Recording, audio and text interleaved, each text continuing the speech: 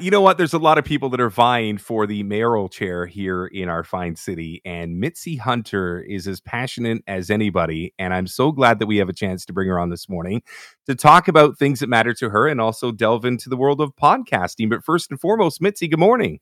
Hi, good morning, Rob. Great to be here.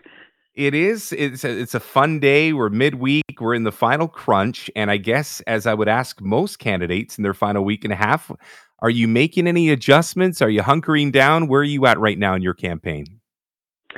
Yeah, I love that you mentioned the podcast because I know you're great at that as well, and it's a good way to get the message out to people in small bites, right? They can just sort of listen along and really get what I'm about. I've put forward a vision for the city to fix the six, and I break it down for people.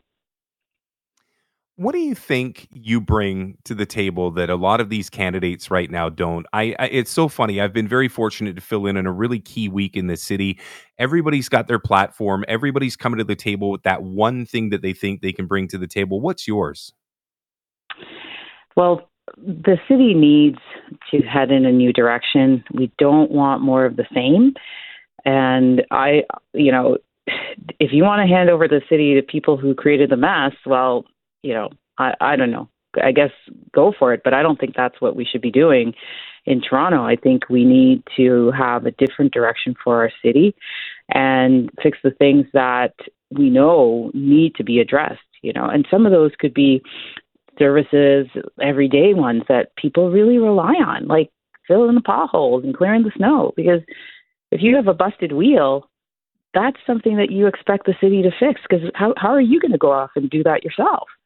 And so that's what I'm bringing is, ways that we can improve the services in Toronto, make our city work better for everyone in all parts of the city, and that we can all move forward together.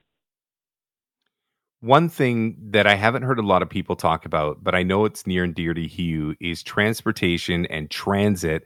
I mean, in Scarborough, where I was born and raised, it was always a bit of an eyebrow raise and a bit of a concern from a safety perspective. This is something that needs to be addressed, but I don't feel like a lot of people want to tackle this one, but I know it's really close to your heart. Yeah, it really, really is, because I grew up in Scarborough too. In fact, I chose my university because my mom and I were like, well, how are you going to get to York if you want to go there? There was no real way to do that. And she said, well, the bus was one bus ride to UTSC, University of Toronto Scarborough, and that's where I chose to go. So we need to make sure we invest in public transit and doing that in real and practical ways.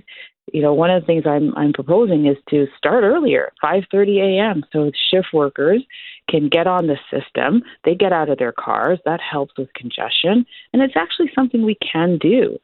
We want to make sure that the system is safe, of course, and I want to get the ridership up. That's going to help make the system safer, just having more people on it and everyone using the system. And also, that the system is clean, it's well maintained, it's got social workers there. So when people are in distress in our system, we're giving them the help and the support that they need. You've got a really interesting background and you've had success at every level that you've gone there. I know a couple of years ago, people were touting you as a real powerhouse within the Ontario Liberal Party. And then this year you stepped aside saying that you wanted to become mayor of the city. Can you walk me through the moments when you finally decided you were going to go follow through with that and make that transition? The moment of change in the city obviously came pretty quick for all of us, right? It's not something that I was planning. It's my roots. I'm the former CEO of Civic Action, which was all about building a great city region. And I left that role and went into provincial politics, which was great. It was great for me. I was a senior cabinet minister, minister of education, associate minister of finance. And this role came pretty suddenly. And as you know, I was very committed to my community in Scarborough. And it was tough. But then I realized that it is an opportunity to do some of the things that I've done in my own community across our city for everyone, everywhere. I want to bring that competency and that experience to fix the things that need to be fixed at City Hall. And, and I believe that it is a moment of change for our city, that it is time for change. And we've got to get going in Toronto. We can't just wait for someone else to do it for us. We've got to do it ourselves. And that's what I'm proposing. And that's why I have that plan that I've proposed to people. So, Mitzie, I'm going to read something off of our text line because you've got a really big supporter here. It says, I'm a big supporter of Mitzie Hunter as mayor. I've written to her office a couple of times pointing out that there's very little signage for her. Yeah. How do you address something as simple as signage? Well, it's a big city, and we're trying to cover the city with all the signs. So they're going up. They're going up. I've got crews out today, all week long, all weekend long. My cousin is actually an iron worker, and he's going to be coming with his big pickup truck, getting in those signs. And what you can count on, and thank you for your support. It really warms my heart. Is that I'll be out every day and share my podcast.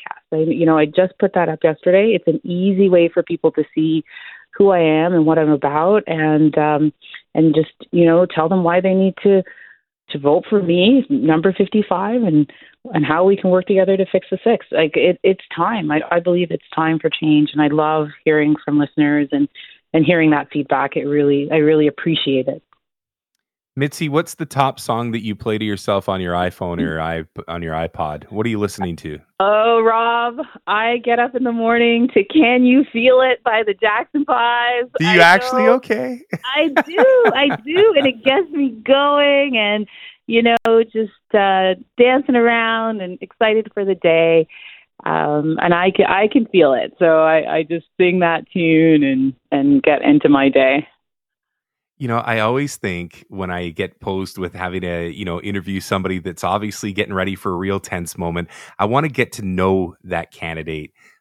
Tell me something about you I wouldn't know unless I was your pal. Like if we were friends, like what do you like to eat? What do you like to do? Tell me something behind the curtain about you that humanizes you to a lot of people that have votes in their hand right now. Yeah, well, I've got a brother named Rob. He's my middle brother. And must be a great guy. He's a great guy. So I grew up in a family with 3 brothers. I got 2 older brothers, Mo and Rob. And then I got a little brother. His name's Andrew. And he grew up to be 6'7" tall. And he was a professional basketball player. He played in Europe for a number of years. So I'm a huge sports fan and understand that discipline required and the team sports, working together, but really driving hard. And I learned that, with those 3 guys. And so some people say I'm competitive, but it's really like I get that you have to be a team player and you got to work hard to get done what you need to be done in life. Well, if your brother is a basketball player, then maybe you're kind of like me because I'm a big stats guy. And I guess the segue to this question is you look at the polling out there right now, and Olivia's got a pretty sizable lead. And I think it's a fair question to ask any candidate. How do you reel her in? How do you bring her back to the pack? And dare I say leapfrog her before this is all said and done? Yeah, I just keep pointing out that, with Olivia, first of all, we don't know what she's hiding because she's not been open with the voter. She hasn't told us what it's going to cost for anything that she's putting forward. And she hasn't actually come forward with any sort of a plan or a platform for people. So it's still time. The election is a week and a bit away, and we want people to just, look at the candidates, look at what's real.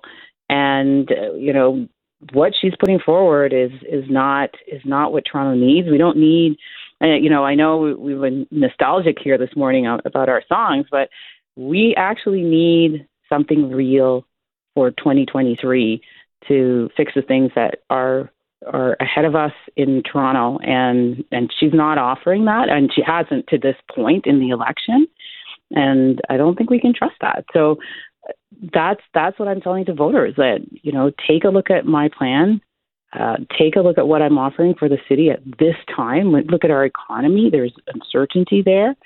And we want to make sure that Toronto is in good hands moving forward for our city.